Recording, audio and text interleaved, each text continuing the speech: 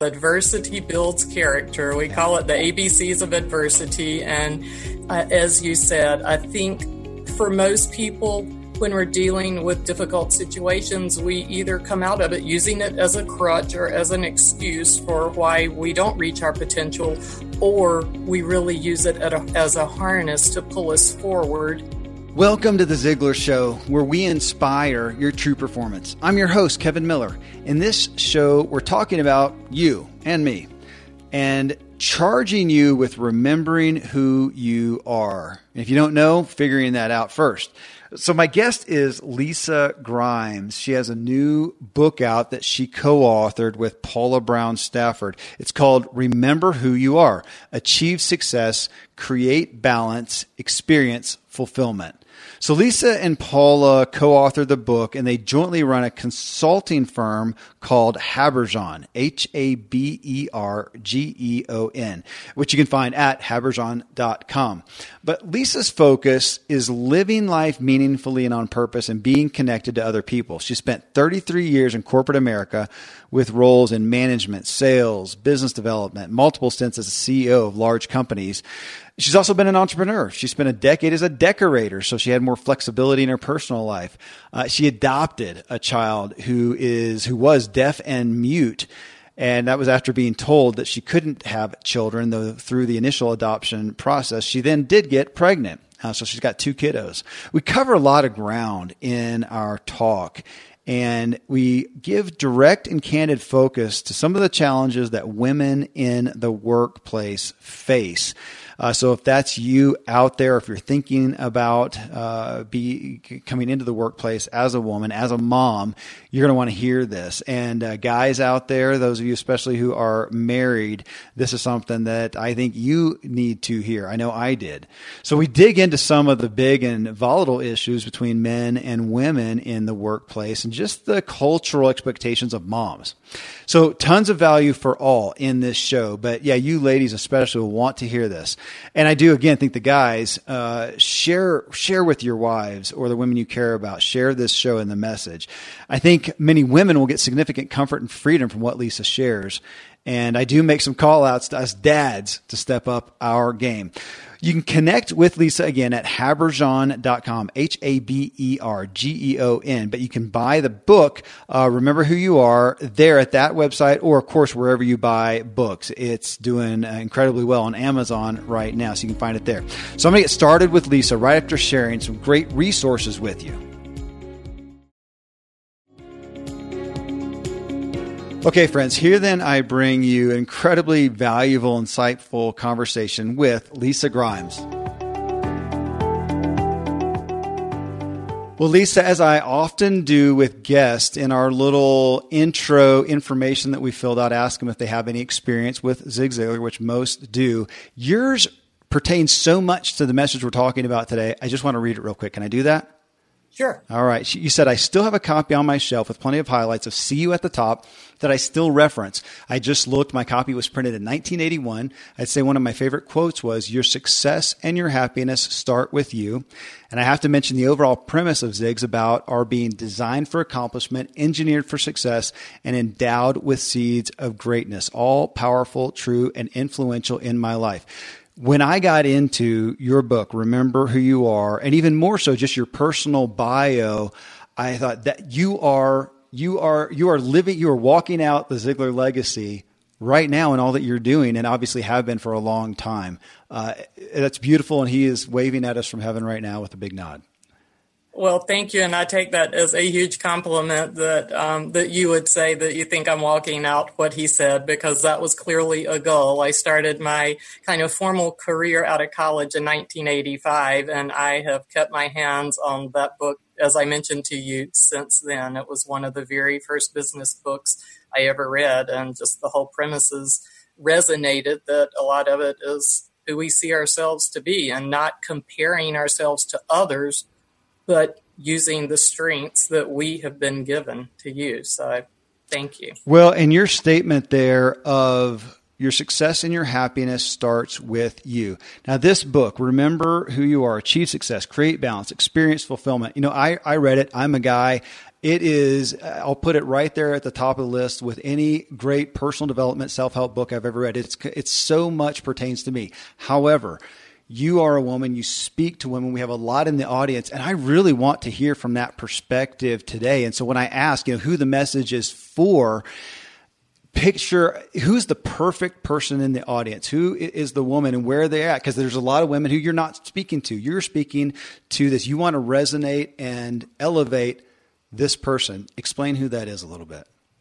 Well, the ideal audience that Paula Brown Stafford, my co-author, and I wrote for when we started was really going to be kind of 25 to 40-year-old professional women, because we wanted to give back. We do a lot of coaching of younger women in particular and wanted to reach that audience. We then, as we continued to write, found that our book was resonating with women throughout their careers. And so I would really say career women, people that are, women that are professionally out in the workforce dealing with all the daily challenges of being a woman and maybe a wife and a mom and maybe getting more education and doing lots of other things. And as you saw, it's for men and for women, but that would probably be the sweet spot: professional women who are looking for success, balance, and to find a sense of fulfillment or purpose in what they're doing. Well, and I appreciate how you guys wrote the book. It is so personal. You guys are so authentic and vulnerable in the book. And even as my wife, she, stayed at home after having baby one, and then we had a lot and homeschooled and was out of the career force. She's now entered it again and doing great, but now she's looking at backing out of some of that. But just with the myriad of things that she deals with amongst our family, our businesses, our kids, and her own endeavors and her own callings and service work and all these. What you wrote, I want her to read it. I don't know if she'll even say, am I a career woman? But when you say a professional, she is a pro, and you're speaking right to her. Oh, yeah. And professionals are also stay-at-home moms, because that is the hardest job I ever did. I will tell you, Kevin, I took about a 10-year hiatus when we adopted a child who had a lot of issues, including being deaf and mute. And I really needed to curtail my international travels to be at home and deal with that. And I've had several friends who have read it who are stay-at-home moms or who might work part-time. But, I think it's the combined 65 years of being in careers, being wives, being mothers for a combined over a century, that all of that is really brought together in the book. So you're right. I think just for women in general. Well, I like to get into the personal story. Our tagline is inspiring true performance. And just as Zig started most of his talk telling people where he came from so they could understand that, looking at context, what was it about your upbringing that helped or hurt where you are today? Now, with you, my gosh, an exaggerated standpoint with somebody who had a hard life and came out, we would say is, maybe they had a violent father, alcoholic, who told them they never amount to anything. And I read your bio. That's exactly what you had. This is not an exaggeration. I mean, that is profound. Tell us a little bit about that. How did that relate to, how did you overcome that to then go forward and succeed and achieve as you have? Because as we know, a lot of times that's what takes somebody out. And yet that's the adversity, as you talk about, that helped make you. Is that fair to say? It is fair to say chapter 8 in the book is adversity builds character. We call it the ABCs of adversity. And as you said, I think for most people, when we're dealing with difficult situations, we either come out of it using it as a crutch or as an excuse for why we don't reach our potential, or we really use it as a harness to pull us forward. And, it was certainly my faith would be the very first thing that I would say that allowed me to come through a difficult childhood. I think oftentimes dysfunctional family can be overused, but I did grow up in a home with an abusive father. I was told I'd never amount to much. I got punished all the time because I talked too much. Well, who would have thought that sales would have been what propelled my career later on? Yeah. But I think it was learning to deal with those adversities that prepared me for some of life's later adversities. And, probably one of the best examples I can give you, I went to college, went to the University of North Carolina at Chapel Hill, and got a degree in pharmacy. And liking to be in sales and talking, I thought, well, gee, what a great background to be a pharmaceutical sales rep. And got my applications out and sometimes would make it even to the second or third interview. But I got 23 rejections from 23 different pharmaceutical companies saying, you just don't have what it takes. And, I went back for the 24th. I landed that job and I outperformed my sales goals. And I don't say that in a bragging sense, but I just say it to say I think that part of my upbringing, when I look at it from a positive perspective, which I think would be a Zig perspective, is how could it and would it propel me? And I think that it was building that tenacity, building that determination that I'm not going to accept no. Well, on that, accepting no, was there a time period? So here you are as a young girl with a father like that who told you such things. When you look back, do you feel like your spirit, you didn't accept that then, you rejected that then, or was there a later spot in time that you came to grips with it and decided to reject that? It was a later spot in time. I would say I really did go through a lot of soul searching, a lot of self-doubt. And, we talked about being vulnerable and being authentic. I think I would say it was even going through all those rejections, I felt such a need to prove myself that it almost went overboard. Okay. And so it was really I think that's why, when I mentioned to you, like not comparing yourself, one of the quotes and stories and writings of Zig of, I don't need to compare myself and prove myself against anyone else. I just need to be the best me that I can be. Mm-hmm. And so I think it was a journey. It wasn't something that was instant. There was a lot of self-doubt. There was a lot of reading or a lot of talking through, great support. I married my high school sweetheart and he supported me, through a lot of self-doubt. When you talked about proving yourself, I think we see lots of stories where people do overcome in an effort to do that, and yet it's not always healthy. So I'm curious, on your journey, was there a time period of success or achievement, I'll say, in an effort to prove yourself that you had to divest yourself of somewhat from the attitude of proving yourself to achieve it in a healthier way? Does that make sense? Yes, it does. And I would say it was really probably when a mentor said, don't leave dead bodies in your rearview mirror. Well, that's a big statement. Okay. It was like, whoa. And he said, I appreciate that you don't try to manipulate people. You're not trying to put people down. You're not trying to harm other people, but you are so determined to succeed. You're not looking out for everyone around you. And that was kind of the wake-up call of, ooh, I'm a little focused on proving myself and then doing the digging of why might that be.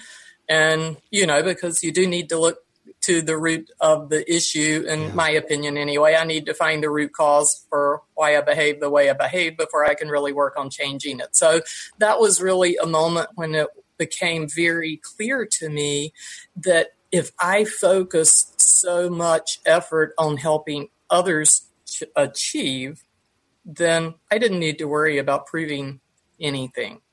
And that was my next question. So if you take that effort to prove yourself, to overcome, and that's a drive, and then you come to a different perspective like that, I was going to ask what took it over, but I think you just answered it. So that drive then became literally to help people. And I want to ask on that. And so you have this, again, amazing career as an entrepreneur in the corporate world, as a CEO, on the board of nonprofits and other organizations. And you're doing that, and you're having great success. You're influencing people through that. When did it happen? Was there a catalyst where you said, I want to take what I have experienced and expand that? And through this, like as you're doing through this book, you don't have to do that. You don't need it for your, I'm going to make a big guess here, for your income. You don't need it for your achievement. You want to get that out. Was there a time period there where you just felt called to do that? Yeah, there was a time, and I would say it was probably over the course of the last 5 to 10 years that the call and the purpose really cemented following up on that conversation, when it really made me realize, well, if I took all this drive and energy and ambition that I have and use it to help other people succeed, there was so much greater satisfaction when I did that and helped others achieve success and helped other people go out and start their own companies and help other people do those sorts of things, that it just became so much more fun to not be about me and not trying to prove anything. So I think it was a growing process. I think as my relationship with God continued to grow, I think as I continued to listen and really think on that statement of making sure I wasn't leaving dead bodies in the rearview mirror, that it really just, made me decide more of my energy should be focused on giving back. And I would say that probably really started in earnest about a decade ago. Well, on that statement that makes me smile, it's just such a big statement of leaving dead bodies behind you. I know you talk in the book about your, let's say it's a strength of your intensity. And yet in the book, you also talked about that, maybe going overboard in that as well.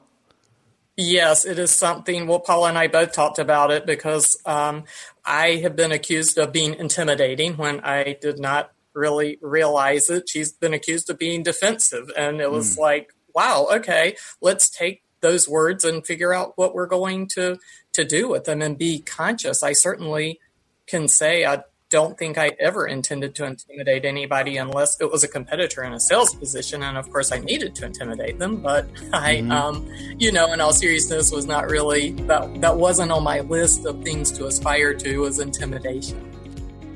And thanks to these sponsors for bringing us today's show.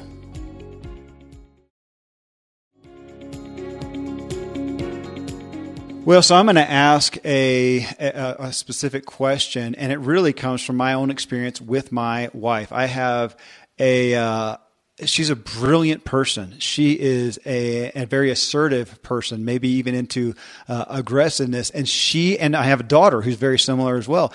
And they've shared their own frustrations, which I'm assuming you've experienced in droves, of having labels like that, intimidating, defensive, given to a woman that may or may not have been given to a man, probably lesser. And yeah, I can see it on your face. Tell me about it. Oh yeah, great question. Probably could take up an entire another show on this topic. We call it kind of the double bind, because men are in the business world, certainly, and I think in general, men, it's acceptable for men to be assertive and aggressive, and they don't necessarily get those labels. Yet when women try to have a softer approach, and we can tend to apologize and say oh, I'm really sorry, it's a little hot outside today. Well, we don't control the weather, but it's a way of kind of bonding that we often use. Or, I'm sorry to interrupt, I just want to ask you a question. And then we're advised perhaps by a coach to use masculine language or muscular language. Well, then we kind of get called a word that I don't choose to use because we get a label. Right. And it really is trying to find that happy medium. And it's where we spend a lot of time of coaching and advising women in that regard, of just things that we have learned, because it's a difficult situation for those of us women that are assertive, that tend to speak up, that perhaps are more direct, and we don't fit the mold perhaps of what's expected. But I think my encouragement is it can be done and is being done by more and more women. It's just a matter of finding what's comfortable to you. And I think our advice to women that feel, man, what do I do, is to go back to being you and to be authentic to how you are made, and don't apologize, but do get feedback and do be very, very self-aware if people are thinking, well, she's so assertive, she's intimidating other people. Well, then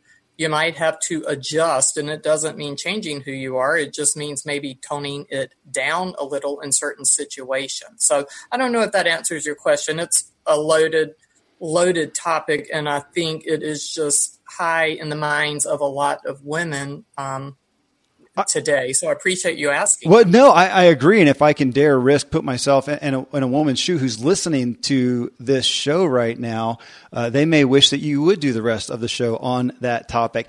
Honestly, yeah, I mean, that's with it being a volatile topic. We have a dramatic amount of our listeners are women, are business owners, are entrepreneurs, or want to be, and yet they are they're moms as well, and they're juggling.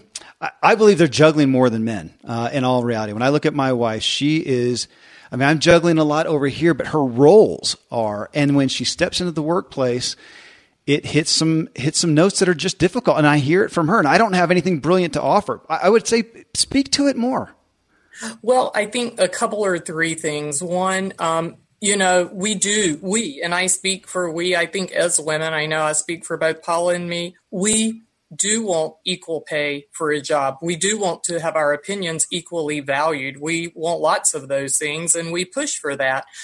But we do not see equality as being identical, because we are different from men.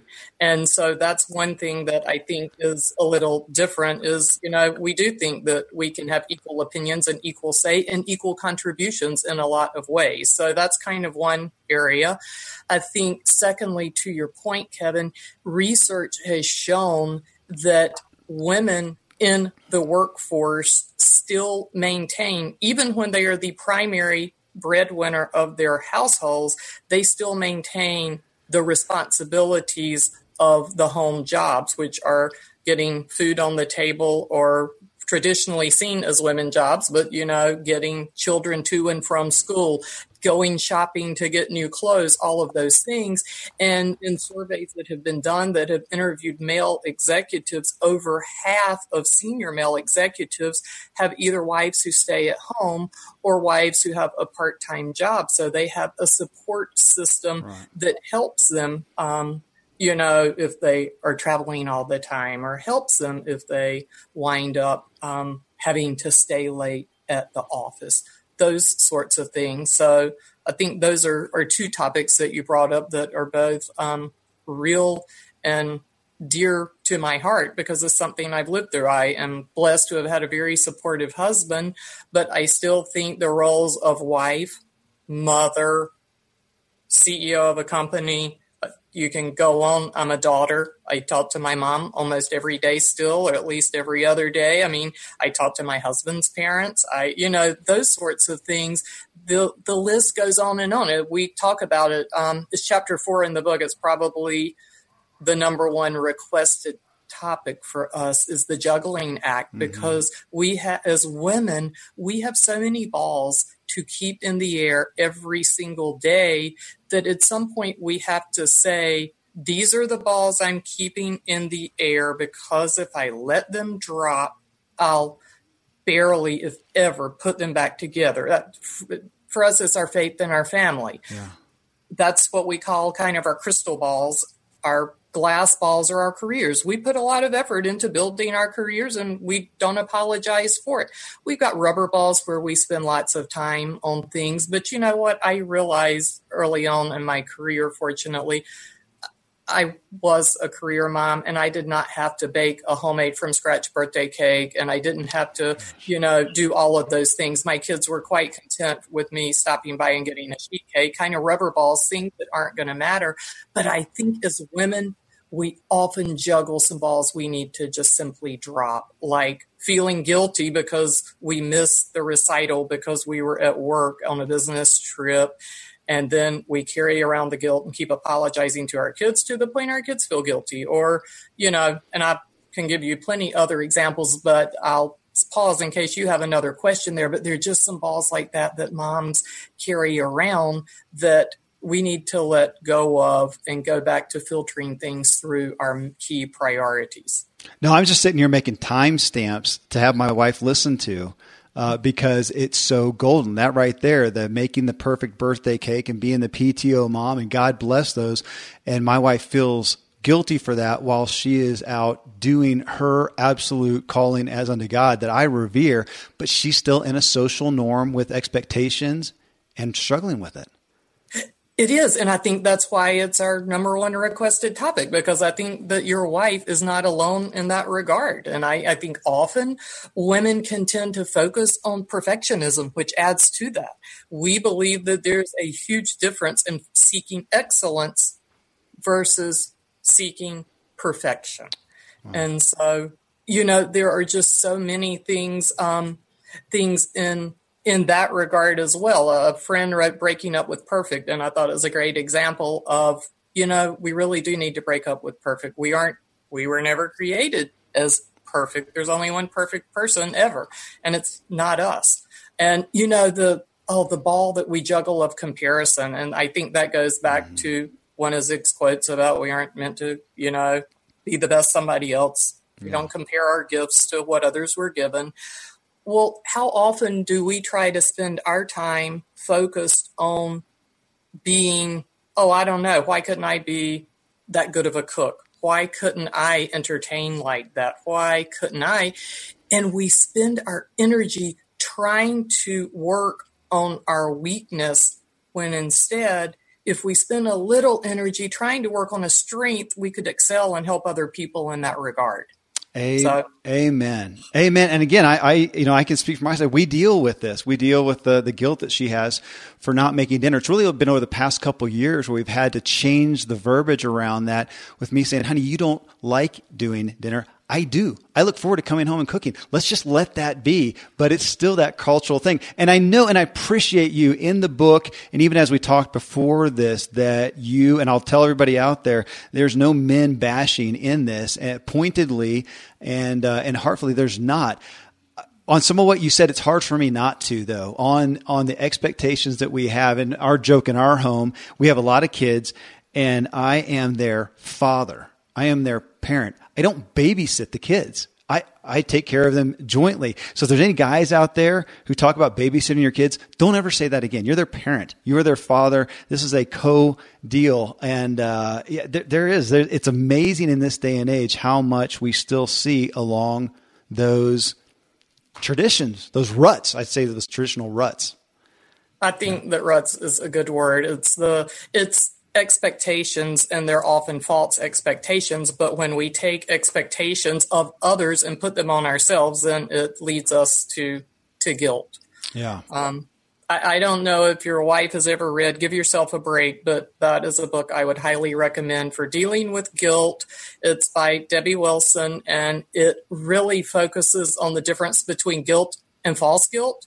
And a lot of people don't talk about it. We do, as you saw, talk about it a bit in the book, because we think it's so important, especially for women, and not taking on guilt over things that, if we do something wrong, if I hung up on you right now, I should apologize to you, and I should feel guilty for that. But if there were to be a lightning storm and we got disconnected, I shouldn't really feel guilty that happened. And that's just a trivial example compared to many, but I think it shows truths for how we can put guilt or accept guilt in our lives. And then we're not our best self because we're walking around under this cloud of guilt. And I think that women can find freedom when they realize that, you know what, it's okay. You and your wife have a relationship in your marriage that you enjoy cooking, and she doesn't need to feel badly for it. But I've walked in her shoes, so I get it. Yeah. I get it.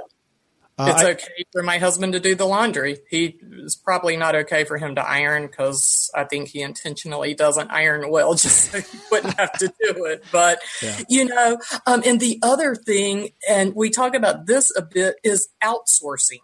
And we met as competitors in an outsourcing industry, so it was natural when we wrote the book to talk about outsourcing. But from a personal perspective, there are just some things that you don't have time to do, and outsource or trade with somebody. If you can afford to pay somebody, maybe you're giving them some income and they can do your dry cleaning, or they can pick up groceries, or they can do something like that. But outsource it to give yourself a little more time, or trade with a friend who does enjoy cooking, and maybe your wife enjoys being with kids. You've got a bunch of them, so I'm going to assume that she does. So maybe she trades sitting for dinner, those sorts of things. So I think getting creative in the way we juggle our schedules is also important. Yes. She loves our kids. No more than that, though. So nobody call her to watch your kids. She won't do it. Okay. All right. Well, I want to get into a couple of the aspects of the book, and we're not going to go through all of them because folks go buy the book, get in it, dig into it, study it.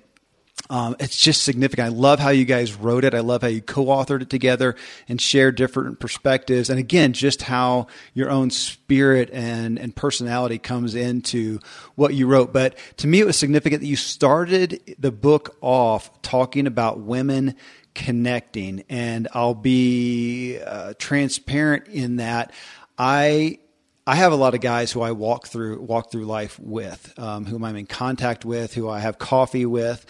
And I have noticed, and I'm saying this, and I'm going to put myself in a dangerous spot maybe, or on the spot, but I noticed that I'm seeing that happen, at least in maybe I'm in a bubble, that happened more than women connecting. And I'm wondering, is that a cultural thing, or am I just happen to see a little bubble? But I'll ask you. You put that as a primary beginning in your book, women connecting. Tell me why. A couple of reasons. We did meet as competitors, and we had kind of determined we didn't particularly like each other. So it was kind of interesting, but we didn't like each other, not for any weird reason other than we were always competing for the exact same business because we had identical jobs in the top two competing companies. But what we noticed once we were persuaded to meet as an opportunity to become friends is what we shared in common was the theme that we didn't find that women necessarily supported other women in a way that often had meaningful connections, certainly in the workplace. And in that regard, we 30 some years ago, both Paula and myself were the only female in the division of our first job. So it was nothing for us to be the only female. And then occasionally you'd have other females. And we found that there tended to be maybe put downs or insults or compliments that were really backhanded insults of other women versus kind of a rising tide lifting all boats. And I think that is changing. It's one of the reasons that we wanted to kind of hit the road or write the book and hit the road together to talk about women supporting other women in that regard. And I think, in this day and age of social media, that you see the glorious, happy, fun, everything's perfect pictures, and that's not reality. And I think it's hard for some people to be vulnerable and to be authentic. And whether or not it's tough, since I am a woman, I can't answer if you're living in a bubble or not. I can't answer you from a business perspective that as women, we can sometimes take things or disagreements a little more personally. And we call it, I think in the book, we called it professionally pout for a little while because we take things a little more personally, whereas guys can have a disagreement and leave to go shoot hoops together 5 minutes after the meeting. So I don't know if that answers your question. Or it does. It does seem, and again, I'm just going to say this from a place of ignorance. I am not a woman. That as we talk about the workplace, and there being some areas of with being a woman coming in the workplace, there's some areas where you feel a little compromised. It from a perspective, a cultural with men, that there would be more of an inclination to support each other as to be adversaries in that. It doesn't seem to make sense. Why would that be? I wish I could answer you the why. I'd probably have the best-selling book in the world if I could answer that why. Okay. But, we just kind of think from our experience, it used to be because there was so much talk about the glass ceiling and only a certain number of women were going to rise. Well, if you kind of were the only one left standing, then maybe you'd be the one to rise. And I think that fortunately, a lot of women are trying now to help other women. So I think the tide is shifting in that regard, but I really, I don't know. I don't know why that is or would be. Well, the next spot, and I really want to give focus, maybe primary focus here, is your first chapter. I know Paula wrote it, but I know you did it all in collaboration, was Build Your Brand. And as I got into some of your content, it just seems really powerful especially when we look at from Ziglar, we're often talking, Zig is always talking about your self-image. And to me, you guys really hit the roots of it and talking about building your brand. Now, of course, you're talking, in somewhat of a career concept, but I would have anybody go read it, anybody, man or woman, but to have a woman go in there and understand that. So give us a little bit. I'm always curious, again, why that was the start. I'm assuming because it is such a root issue. Well, it is a root issue because with the title being Remember Who You Are, well, you have to define you. Who are you? Yeah. And so we just felt that was where we needed to start the book. And I think most of us, probably most everyone listening, we're all familiar with corporate brands, but we find oftentimes people don't necessarily think intentionally about their personal brand. And it's, you have a job and you want to support this, or you're involved with this organization and this is their mission, i.e., what is their brand? It's their mission statement. Mm-hmm. And we just felt that it helps give you kind of a direction, and it also helps to be intentional. We talk in there about the Ernest Hemingway 6-word story, and it's pretty challenging to narrow, at least it was for us, to really start narrowing, well, how do I describe myself in 6 words? But we've kind of taken it a step further in a workshop that we do occasionally. And what's your 1-word story? And that's when you really, have to start focusing. If people meet me and I only have 1 word to describe myself, what would that be? And my word is connect. Paula's word is serve. And it's interesting because those 2 work quite well together, but I love to connect people to others. I love, that gets my juices flowing. I love to connect them to being the better you that they can be. And so I think just figuring out what your brand is, and we talk about this also in Remember Who You Are. If integrity is part of your brand, and you get to a difficult situation and, maybe you're in a corporate environment and your boss says, look, if we could kind of fudge just a little bit on the numbers just this quarter, we'll catch it back up next month. Well, if your brand's integrity, your decision is made. Mm-hmm. So you aren't struggling necessarily so much as to, well, how do I tell my boss I don't want to do that? So I think that it helps you figure out what you want to do. It helps you figure out, do you want to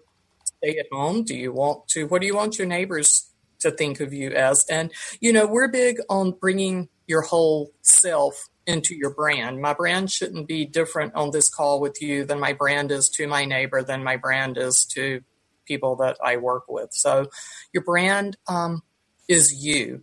And I think that is something that can be very freeing for women, because I think in particular, we often have this, well, I'm going to be this at home and I'm going to be this when I'm not at home. But your brand needs to be your brand. Doesn't matter where you are. So when you say that, you're talking about, to me, the word that came to mind is being authentic. And yet there's also how do you balance that, being authentic with who you are? And understanding who you are, being clear, having clarity on that, and yet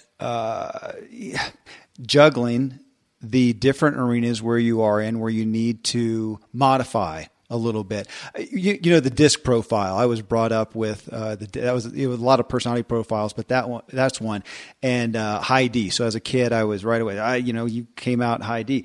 But if you're just a thoroughbred high D, you can often be a jerk. There is room, I think, for modification, knowing and understanding that, and juggling that authenticity, but modifying according to where you're at.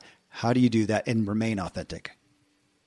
Well, I think a lot of that goes back to emotional intelligence and reading the room and trying to see where you are, because, it's kind of like when we were talking earlier about intensity is a really good quality to have, and being tenacious is a really good quality to have if you want somebody to get something done. But when it crosses that kind of proverbial line of being intimidating or seen as aggressive, then it's probably not so much. And so I think you have to read the audience that you are dealing with to judge how much of yourself to bring, if that makes sense. You're still bringing you. I mean, if integrity is important to me, then that needs to carry with me wherever I go. If being intense is part of who I am, which it is, I'm fairly intense. You probably figured that out by now. But I have to adjust if I read body language or see that the person that I'm meeting with, maybe they're not a high D. Maybe we don't share that level of directness and high D-ness together. I need to just be in tune, and I can still be my authentic self. I just maybe back it up a notch for the comfort level in the room. But I do think it's discernment. It's, wisdom in reading like I said, emotional intelligence, who you're dealing with, and the body language and the things that I think you learn over time. But your core brand, I'm a connector, and it doesn't matter if I'm at work or I'm on the air talking with you or I'm out in my neighborhood. My brain is going to function in that regard. And then I certainly have, hopefully, other attributes. I just have to learn kind of what strength to bring them. Yes, you connected me to that book. I already pulled it up while we're talking here. Give Yourself a Break by Debbie Wilson. I'm going to buy that thing as soon as we get finished here. So thanks for that connection. I want to ask a little bit more, though, about this. You talked, so like when you do the workshops, in essence, you're working with so many people on building your brand, and you mentioned the word integrity. Would you throw out some more just so people can relate and kind of get a flavor as they want? Now, I want them to get the book and go through it, but other words, integrity, what are some other top level words that generally come out that people want to aspire to in building their brand? I would say people like to be seen as thorough. People like to, and that really ties into whether the word's thorough or completing a task. People like to be seen as responsible, reliable. I think that a lot of people like to be seen as creative. And I think compatible is a word that we often hear as well, and passionate. And so it's, we so often run into people that are doing what they do because they're doing it versus having really spent time figuring out their passion. And we talk a lot to people about what are you good at, what do you really like doing, and what can you make money at? And where that overlaps is your passion. And so, is what are you passionate about? Because that really needs to feed into your brand. Yeah. You asked the question in there, and you said it in essence a minute ago. What do you want people to think of when they hear your name? To me, that's easy to nod to. The amount of people, including myself, who've ever written something down as an answer to that, it's got to be slim. I think is very slim based on feedback that we've had in the workshops we have done. But I think it has proven to be a powerful exercise, because when we do sit down to answer that question and put pen to paper, it causes reflection, which I would dare say not all of us take as much time doing every day as we might benefit from. But it causes us to also say, well, who am I? And is this who I really want to be? Or would I really like to be the next level up from that? If people trust me, do I really want them to see me as having integrity and that being, a top value? Maybe I want them to trust me more. Or if people see me as, okay, well, she's sort of reliable. Well, what could I do for them to say, wow, you want the job done? Give her a call. And, Kevin, I think that also applies. We haven't talked about it, but at the end of each chapter in Remember Who You Are is a letter to her younger self from a woman what she wishes she had known maybe 20 or 30 years ago.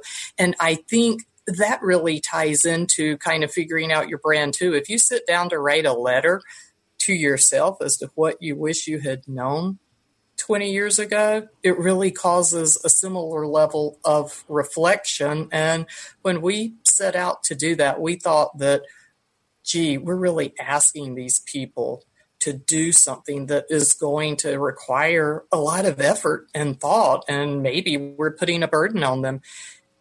And the thankfulness that we got in return, because how many busy people sit down to take the time to pen a letter like that? Mm-hmm. So I think it's the same thing with the brand, is really, it's a useful exercise, and maybe you want to do it in a paragraph or a page. It's a lot easier than trying to condense it to 6 words, but I think it is just a very helpful exercise. And, it's something that we like. We were just on a college campus recently talking to young, people. It's not too early to start thinking about what you want your brand to be, because you can shape it and create it and let it drive who you are and what you do. Well, I could talk for another hour on this, but I'm going to end on a piece because it really, to me, ties back, or I'm going to ask if you feel like it ties back to your connectedness, and it's the aspect of being self-aware. I mean, that is, when we go back to the classics, How to Win Friends and Influence People, and we go to Zig's book, it's so much of it requires an aspect of self-awareness. And so much of what we've talked about almost assumes that there is self-awareness, and yet we see other people and we find out about ourselves so often that they're not self-aware. We're not self-aware. And I struggle with the ability for any of us to increase our self-awareness by ourselves, that we don't know what we don't know. It's the most dangerous thing out there. I don't know that we can do that without other people, which to me brings us back to what you started the book with, is connectedness. Is that a fair way to look at, or how would you instruct someone to increase their self-awareness? I agree with everything that you said. I think self-awareness is difficult because, as you said, we don't know what we don't know. Mm-hmm. I think asking, it's one thing in the corporate world when you do like the 360 feedback and you get your boss and the people that work as your peers and the people that work for you, and you get all that anonymous feedback. We encourage people to go to their trusted friends and ask for that, whether it's 1 word or 10 words or 5 words, and see if you see a theme. We're all going to get words from people that are just the one-off words, and we perhaps have to put them in a category as one-off. Maybe they don't apply. But if we start seeing a theme, they're like, well, she seems like she's intimidating, or man, she always seems to be high on herself, or man, she certainly seems to not have a very high level of confidence. That certainly is something we deal with a lot, and it's seen much more in women than in men. If we start seeing those, then there is a pattern, and then you can sit down and again start saying, gee, I like this aspect of myself. How can I continue to work on that and make it even a stronger strength, versus I was hoping I would not be seen that way, so what can I start doing? But, that takes vulnerability. It takes having relationships with people who are willing to give you that level of feedback, because, as well as I do, it's much easier to pay someone a compliment than it is to give them some hard, critical feedback, because you got to care enough about them to give it to them, because it hurts. Yes. It hurts both ways. But I think that's the way you get it, is asking, because how other people see you is your brand, whether you like it or not. One last question here on this. As this book, you and Paula put it out, came out in March of this year, so it hasn't been out that long. As you've seen it go out, influence people, and you've gotten feedback, has there been anything that has, I'll let you answer it 2 ways or both ways, feedback that surprised you, that something that people got out of it that you may not have been expecting as much, and or has there been feedback that it's just been a grateful confirmation that that's what you were hoping people would get out of it? I'd say we have been surprised at the number of people internationally that have read it, that have sent us feedback, that more surprised, like, wow, how did they even get this book? Or where did they, hear of us, or what made them get the book? But I would say it has just been very rewarding to have people say, you know what?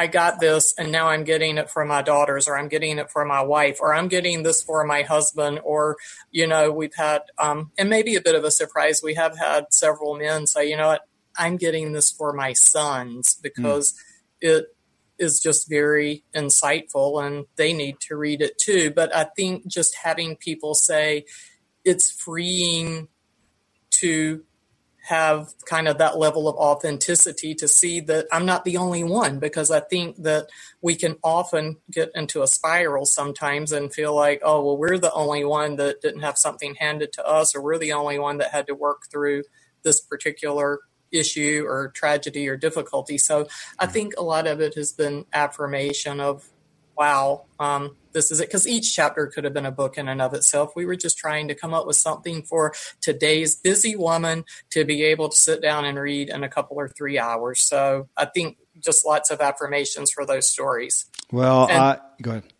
Oh, I was just going to say, and if people don't have time to read the book, reading the letters at the ends of the chapter, we certainly don't have all the answers, but the 9 letters are powerful letters. These women were very transparent, very vulnerable, and women from all over the world, all different, lives. And that has been very eye-opening, of just using that as a challenge to really say, write a letter to yourself and maybe write a letter to your daughters. Well, I can say I get a lot of books. I get about a book a day. And I really appreciate how you put it together. And yeah, that is one that stood out. Those letters there are powerful. I didn't think about that. Maybe a Cliff Notes version, read the letters.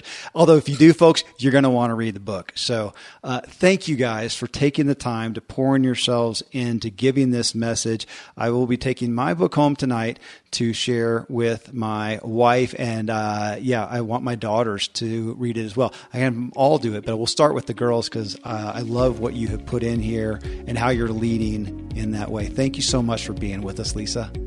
Oh, thank you for the opportunity. I enjoyed it. Well, there you go, friends. Incredible perspectives and info from Lisa. Again, you can connect with her at habergeon.com. That's HABERGEON. And you can buy the book, Remember Who You Are, there at that website, or again, wherever you buy books. I am passing my copy on to my wife to read right now.